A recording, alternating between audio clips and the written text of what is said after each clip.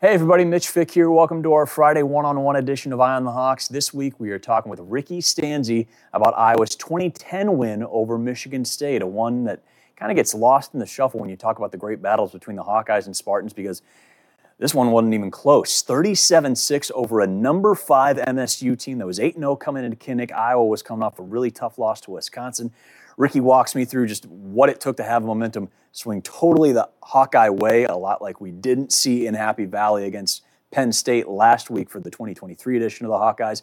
Also talks about that iconic play of Tyler Sash with a pick on Kirk Cousins, then pitching it to Micah Hyde, who wraps around and scores just an incredible touchdown. Talked about his vantage point.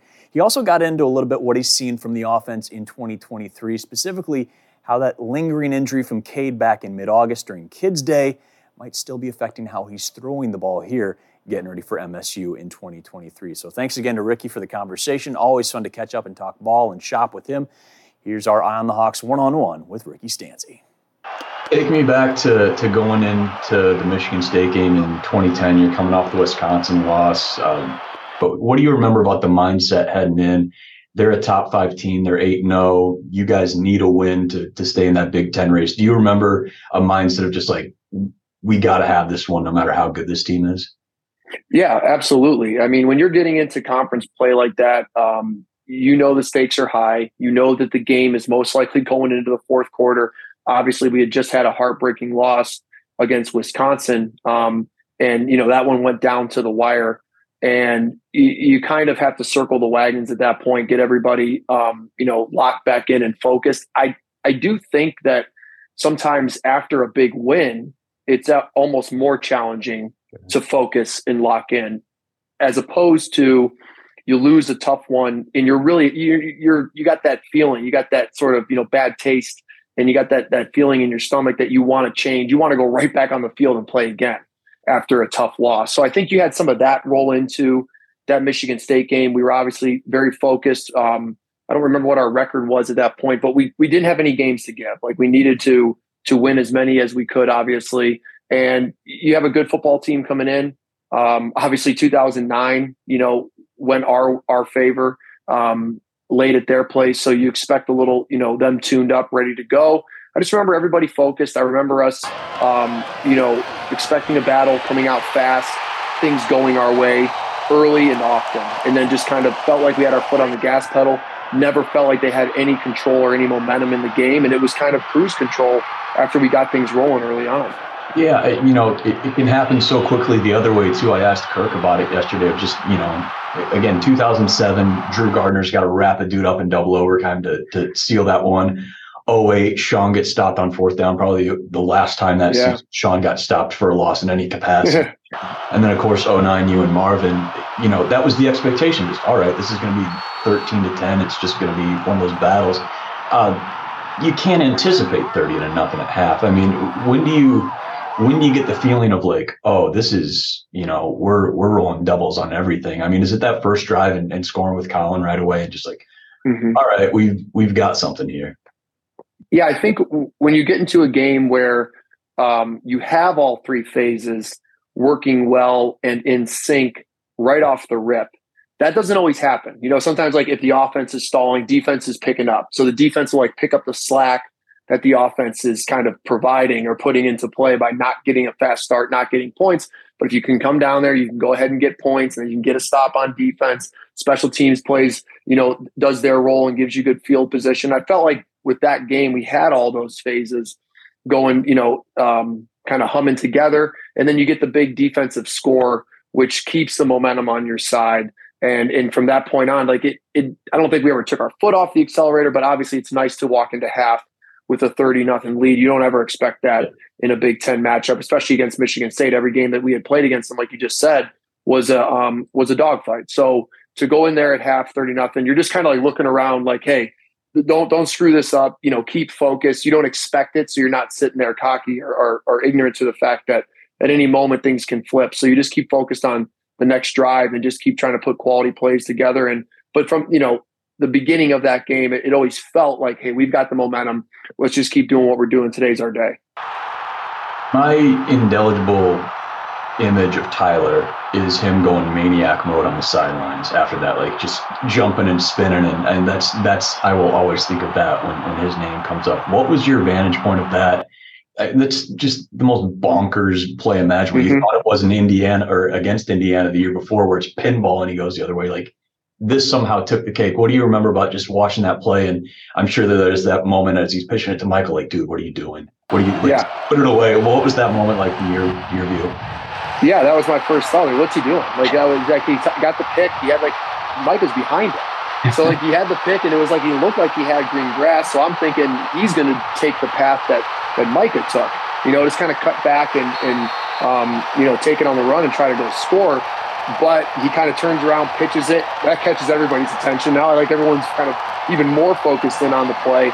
And then it was just, like, off to the races. And Micah being, the athlete and savvy player that he is, great job by the whole defense kind of going to block. And just it was like everybody on the same page. One of those, like, iconic plays that, you always look back at and smile. And obviously Tyler's play at Indiana was like, whoa, I don't even remember how the ball got to his hand. I just remember looking up and he had the ball and he was already running.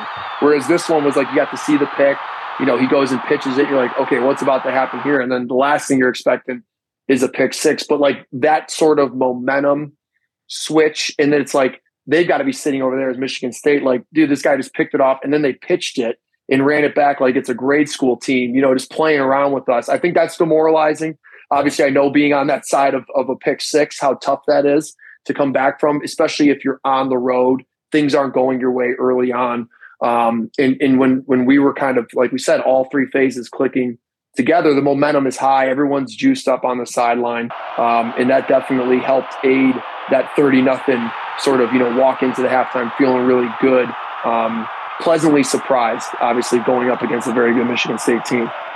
Yeah, is that just a reminder of how quickly momentum can work anyway? I mean, we saw the antithesis of it in Happy Valley where, Eric loses control of the ball just before he touches the turf. A bad punt for them is so bad that it hits one of the return men and turns into a turnover. Their muffed punt just goes off Cooper's foot. I mean, Michigan State in 2010 was not 30 points worse than you guys. I don't think Iowa this year is 31 points worse than Penn State. I mean, is that quell some of the stresses and chaotic thoughts for Hawkeye fans that are just like, oh, like we've exposed and there's nothing anybody can do. Like, momentum can just be crazy. And then, there's almost nothing you can do to a certain extent, I'm imagining. Yeah, I coach quarterbacks at my high school now, and one of the big messages every game day is ebbs and flows. Mom and dad, family and friends, the student section, they can ride the ebbs and flows. They can go and go with the highs and get down with the lows. But us as a coaching staff, as players, we have to be even throughout that sort of up and down that is going to be there pretty much in every single football game. And that was no different early on in this, past Penn State game. You saw a lot of just, man, if it bounces this way and we don't have this fumble here.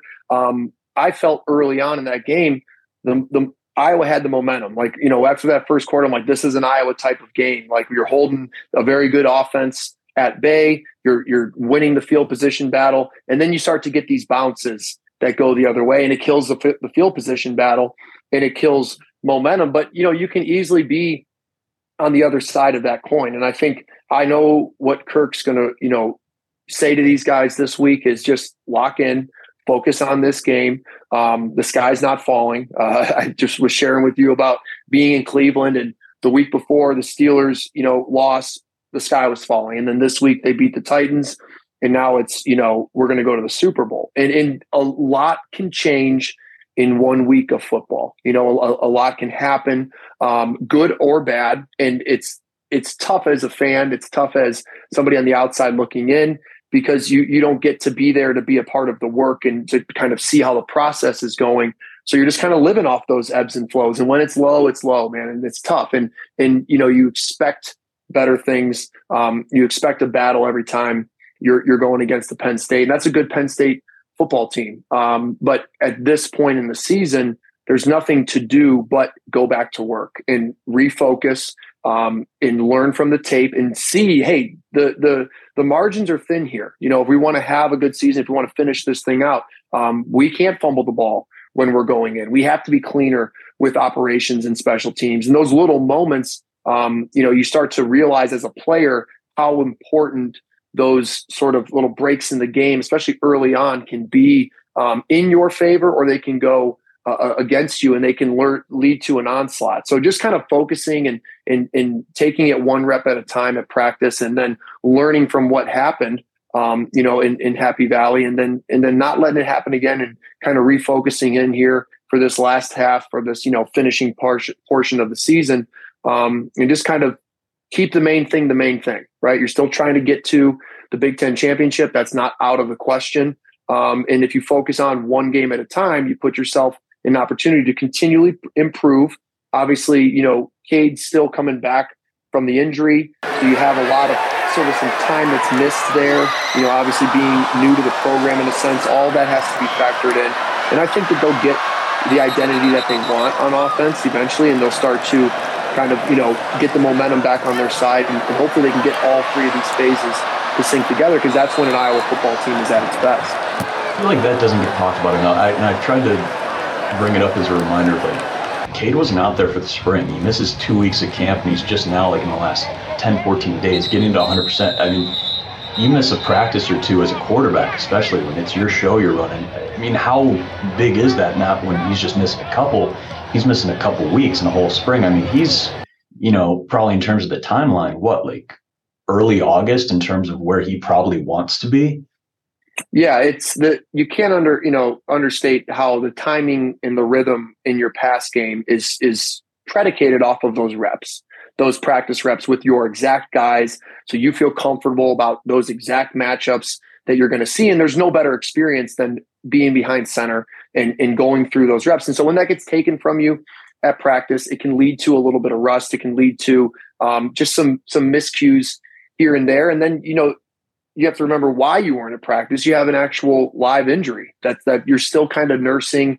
I know he's probably battling to get back to 100%, but I'm sure everybody can see that he's still laboring, or he's still working through some stuff with that right leg. And that's your plant leg. That's when I'm teaching quarterbacks, the top of the drop, the right leg is everything. How we control our momentum and our body mass as we land on that right leg and then shuffle, it plays a huge role in the way that you're going to fit your feet to the rhythm of the play. So if you have a little hesitation on that right side, or it's not quite as strong as it used to be, and it's not sequenced up to the arm as it used to be because you're battling through an injury, it can lead to just tiny little errors that maybe aren't a big deal in a high school level, but it gets louder, and it gets, it kind of exposes itself in the college ranks because the windows are so short, the timing is quick, and you see that Penn State defense, they're going to get around the edge. They're going to get to the quarterback. We have to be on our cadence and on our rhythm as far as it goes in the passing game. So they're obviously still working through that right now.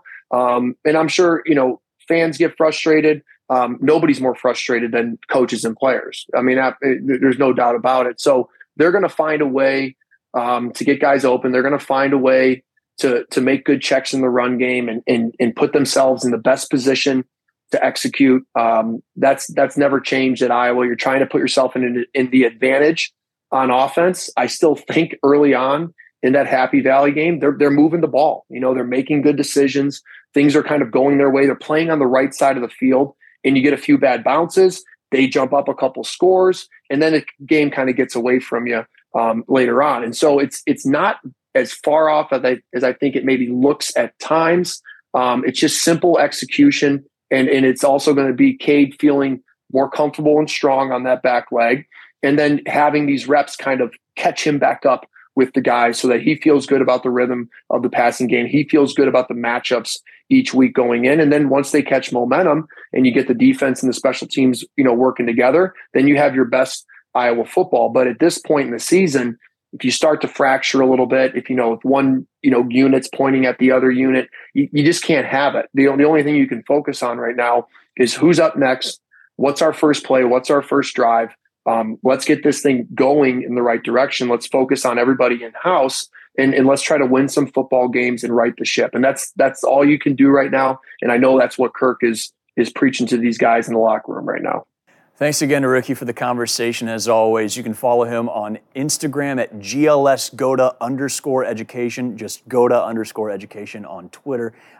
Really interesting follow as he goes through his studies of locomotion and just how to keep athletes healthy the best he can. And of course, he's always talking a lot of shop when it comes to quarterback stuff as well. So awesome conversation. And thank you to everybody for watching. Again, you can tune into our live recap show on Sunday on the Iowa's News Now YouTube channel. Follow us at Eye on the Hawks on Twitter as well.